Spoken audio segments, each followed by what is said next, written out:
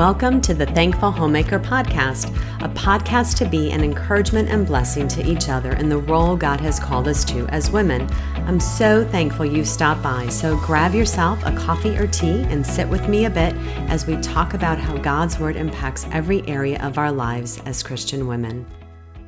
Hello friends, I'm Marcy Farrell from ThankfulHomemaker.com, and I'm sharing a message with you today that I gave at a sweet friend's bridal shower. I had the privilege of watching this young woman as a teenager grow into a lovely, godly woman who, as I'm now recording this, just got married this past weekend. I'm excited for the next season the Lord has for her, but I'm also excited for the next season the Lord has us all in right now. The message today isn't just for married women or soon-to-be married women, but I believe there will be much for all women in whatever walk of life we find ourselves in, whatever season. We're going to be talking about our identity in Christ and what it looks like to show love to one another. I'm focusing on loving one another within a marriage relationship, but I think that you'll see this will pertain to all of us in our relationships, either inside or outside the church too.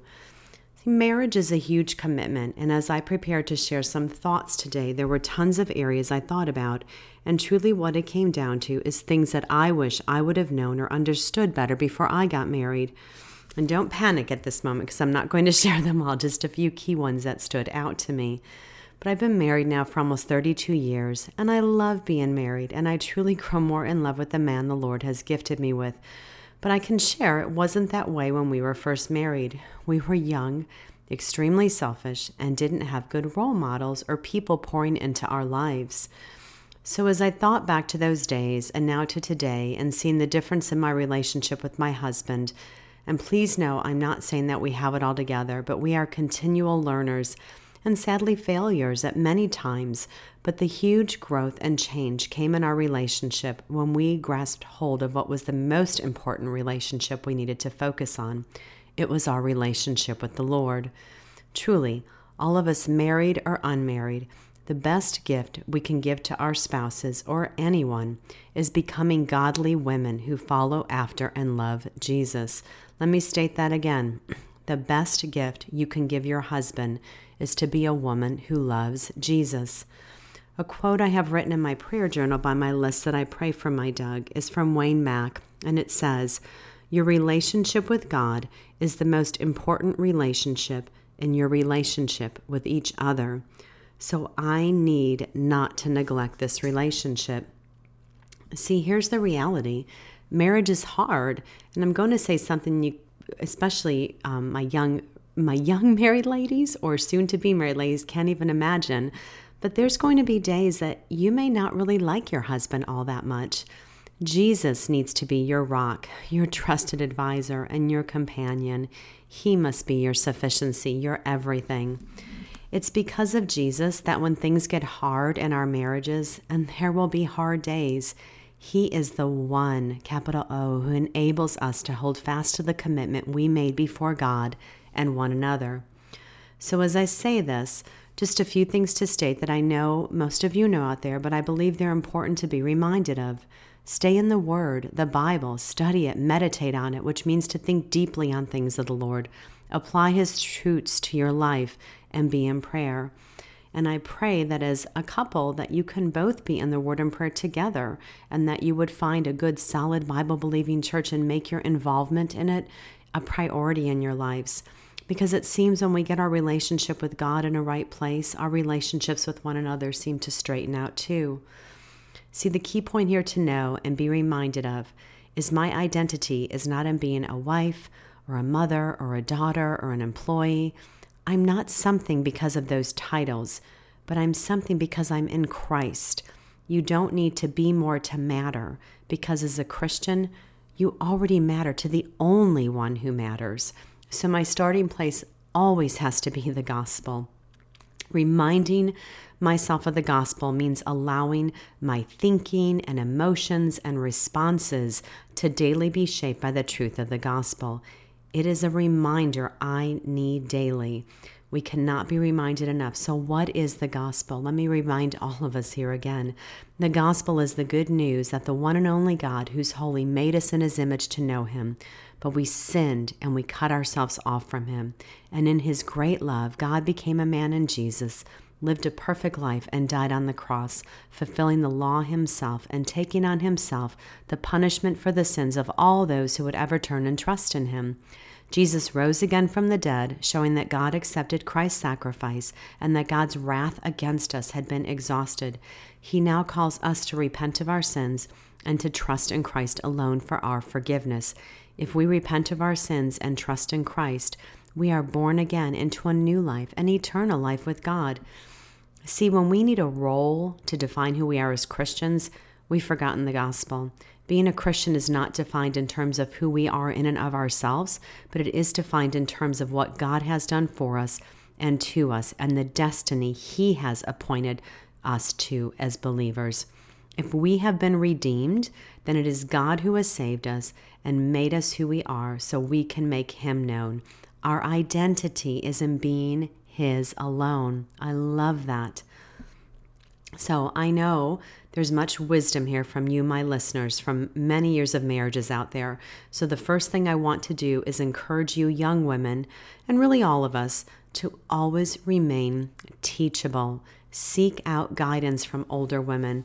I hope we will never be in a place where we think we have it all figured out, because we don't. I don't have all the answers. And all I'm able to share today are things which God, the divine author, has worked in and through my life and marriage and continues to. So today I desire to share with you some of the lessons he's taught me in my almost 32 years of marriage. And I hope we can all get a vision of what the Lord may have for each of our marriages here. I want to share a quote from Harriet Beecher Stowe that I just love because it speaks my heart to you young women out there. I long to put the experience of 50 years at once into your young lives, to give you at once the key to that treasure chamber, every gem of which has cost me tears and struggles and prayer. But you must work for these inward treasures yourself. End quote. So I want to ask my married ladies here today, do you truly cherish your husband? I know you love him and appreciate him and are thankful for his love and many other things, but I'm asking you to think about if you really cherish him. And a quick reminder again, as I share today, many of these are areas that all of our earthly relationships will benefit from. So don't just keep them focused on marriage alone, because many of them are about loving one another.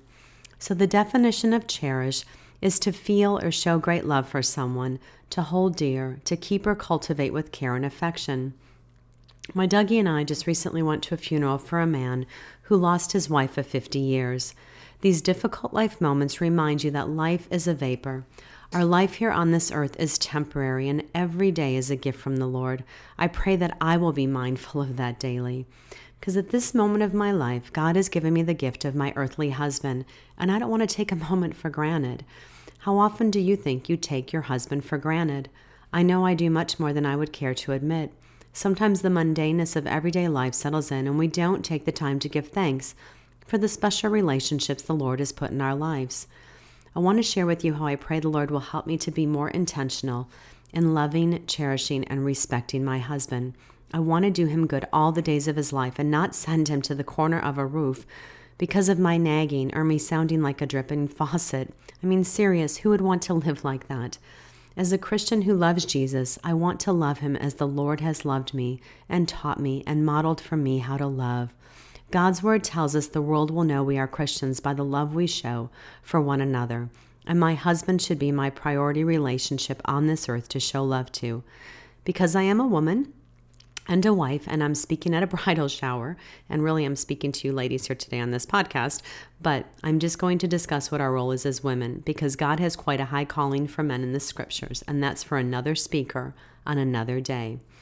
So some ways that I desire to cherish my husband, and really things that would have been a help to me to know as a new bride. I want to be his helpmate, not his helpless mate. I want to help him pursue his goals and continue to be the helper to him the Lord designed me to be. I want to put his needs above my own with a heart that delights in seeking to do him well all the days of his life. And I want to elaborate on this one a bit because it's so important for us to grasp as wives. When the Lord refers to the woman in Genesis 2:18 as his helper, it's not a lesser position. As we all know, God calls himself our helper. Eve was referred to as a helper to Adam before the fall, so it wasn't a plan B. I'm a helper to my husband, just as God is a helper to me. We are our husband's equal. We're on the same team. We're working together. Our society thinks about this so wrongly. When they hear this, they just think servant or doormat. But it's so much more beyond that. It's not about who's going to do the dishes or clean. The reality is those things are going to look different in every home, and couples need to figure that one out. But a helper is greater than that. In John 15:26, the word used for the Holy Spirit in the Greek is the word helper. John 15:26 says, "But when the helper comes, whom I shall send to you from the Father, the Spirit of truth who proceeds from the Father, he will testify of me." The word for helper there in John 15:26 is parakletos, and it's spelled Parakletos in the Greek. It has the same meaning as the Hebrew word azar, spelled Ezer, in Genesis 2:18. In Genesis 2:18 it says, "And the Lord said, it is not good that man should be alone. I will make him a helper comparable to him." Helper is found 15 times in the ESV version and refers to God, the Holy Spirit, and the woman. Helper means to plead for another's cause, to intercede. And this one I love. It means to pour into. I'm not called to fix my husband or control him, but I am called to pour into him. My biggest help I can be to my husband is to be Christ-like myself and point him to Christ. I want to give him the benefit of the doubt. It's a choice love makes. Choose to think the best of him. Don't assume you know his motives or what he is thinking. Many times we hold our husbands up to such a high expectation that we don't put on our own friends, ladies.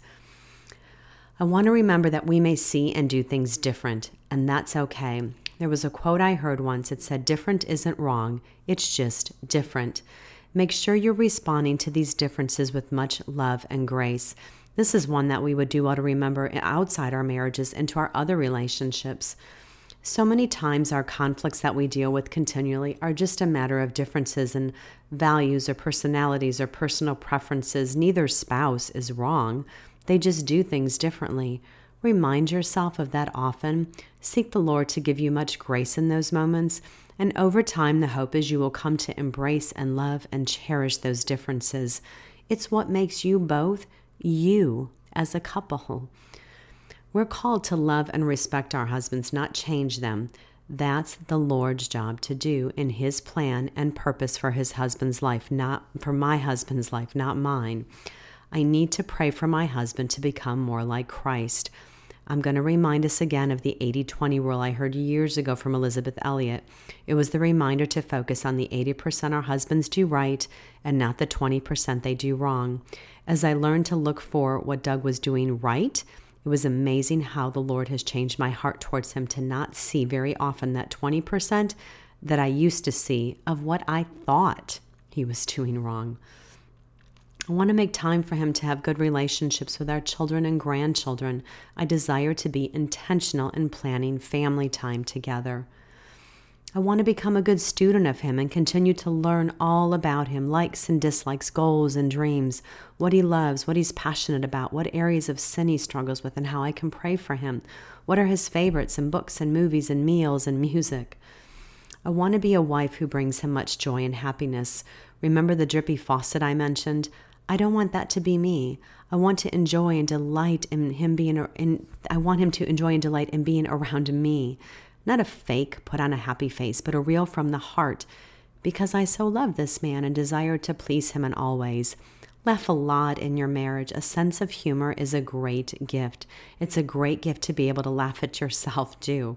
Enjoy and delight and tease and have fun with one another. Life is hard, and it's amazing what the gift of laughter can do in a relationship.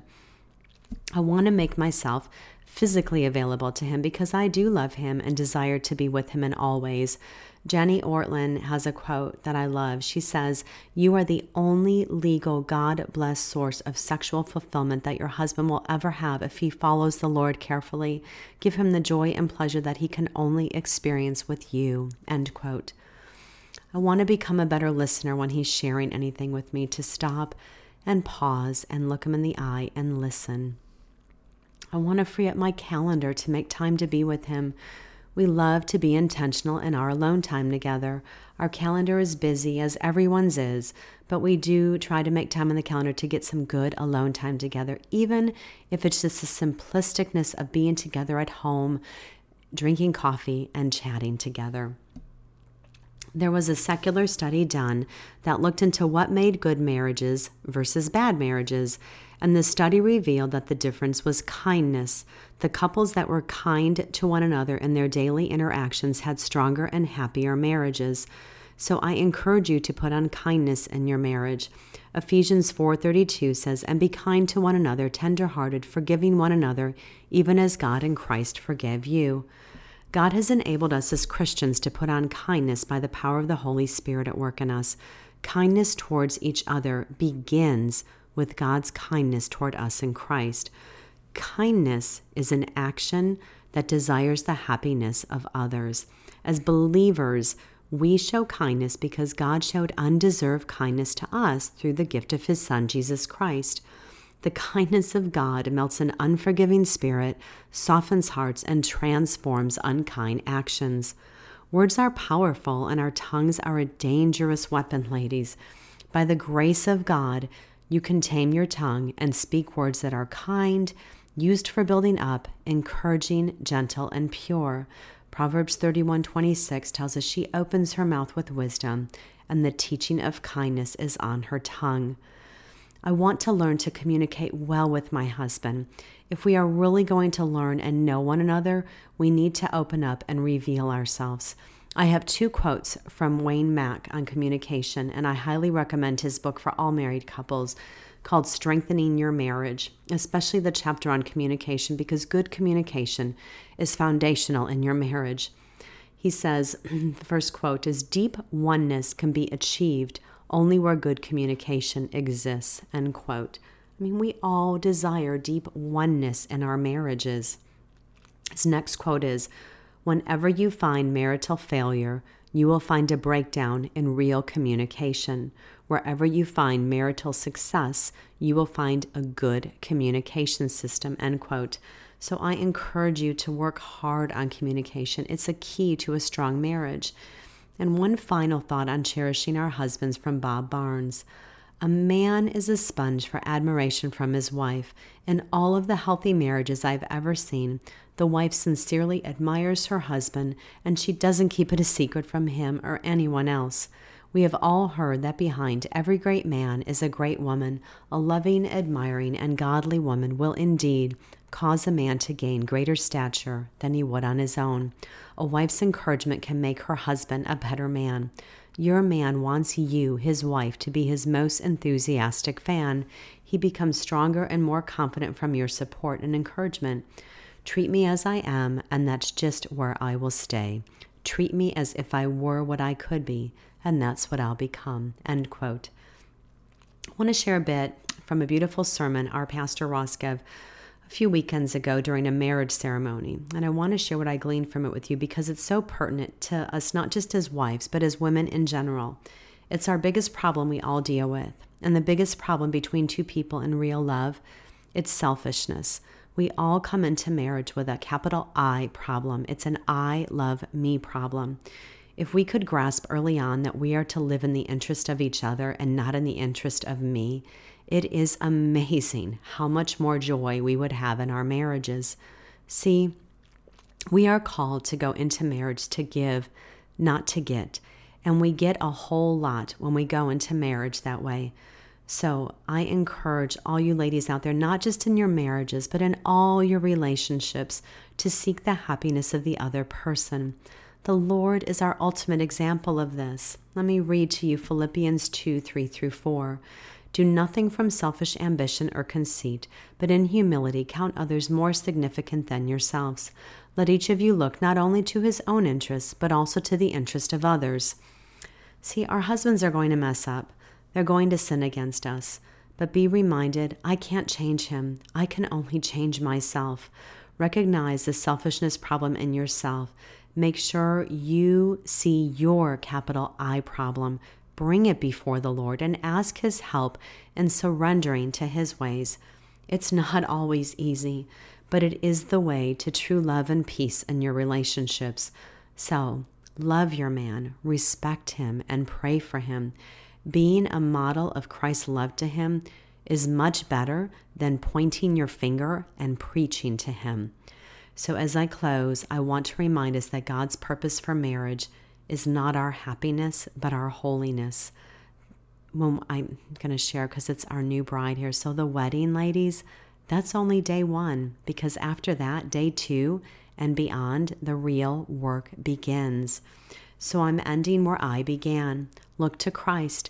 He's our most important relationship, because if we're in a right relationship with Christ, if we're spending time with Him in His Word and in prayer, and if we are desiring to grow in godliness and seeking to honor Him in all things, then even as those storms come, and they will come, your life will be based on the solid foundation of Christ. And because of that, there will be a calmness and trusting in your heart because of Him. I'm reminded when I share that the difference between a life that can withstand storms is not just because I'm known by Christ and have heard His words, but the reminder is that in addition to those truths, which are good, I also act on His teachings. Don't focus on your spouse's specs until you've focused on your planks first. It's a humbling reminder of our own need for grace when we're reminded how much we've been forgiven. It helps us to be kinder and more gracious towards not just our spouses, but others. We are all a work in progress, and I'm thankful the Lord does not leave us where we are, but continues to mold us more and more into the image of His Son. And our marriages are a beautiful tool He uses to sanctify us, to expose our rough edges, and continue to refine them. Embrace that and give thanks in and through all things. Let me leave you the reminder, ladies. Jesus is enough, always. So thank you for your time today, friends. Please head over to the blog, thankfulhomemaker.com, for show notes and a list of resources from this episode. If you're not a blog subscriber, I'd love you to join our little community. I send out occasional newsletters for encouragement, and all subscribers get free access to my 2 ebooks for free. So I'd love you to do that. You can find out how to subscribe at the blog. Have a blessed week, friends.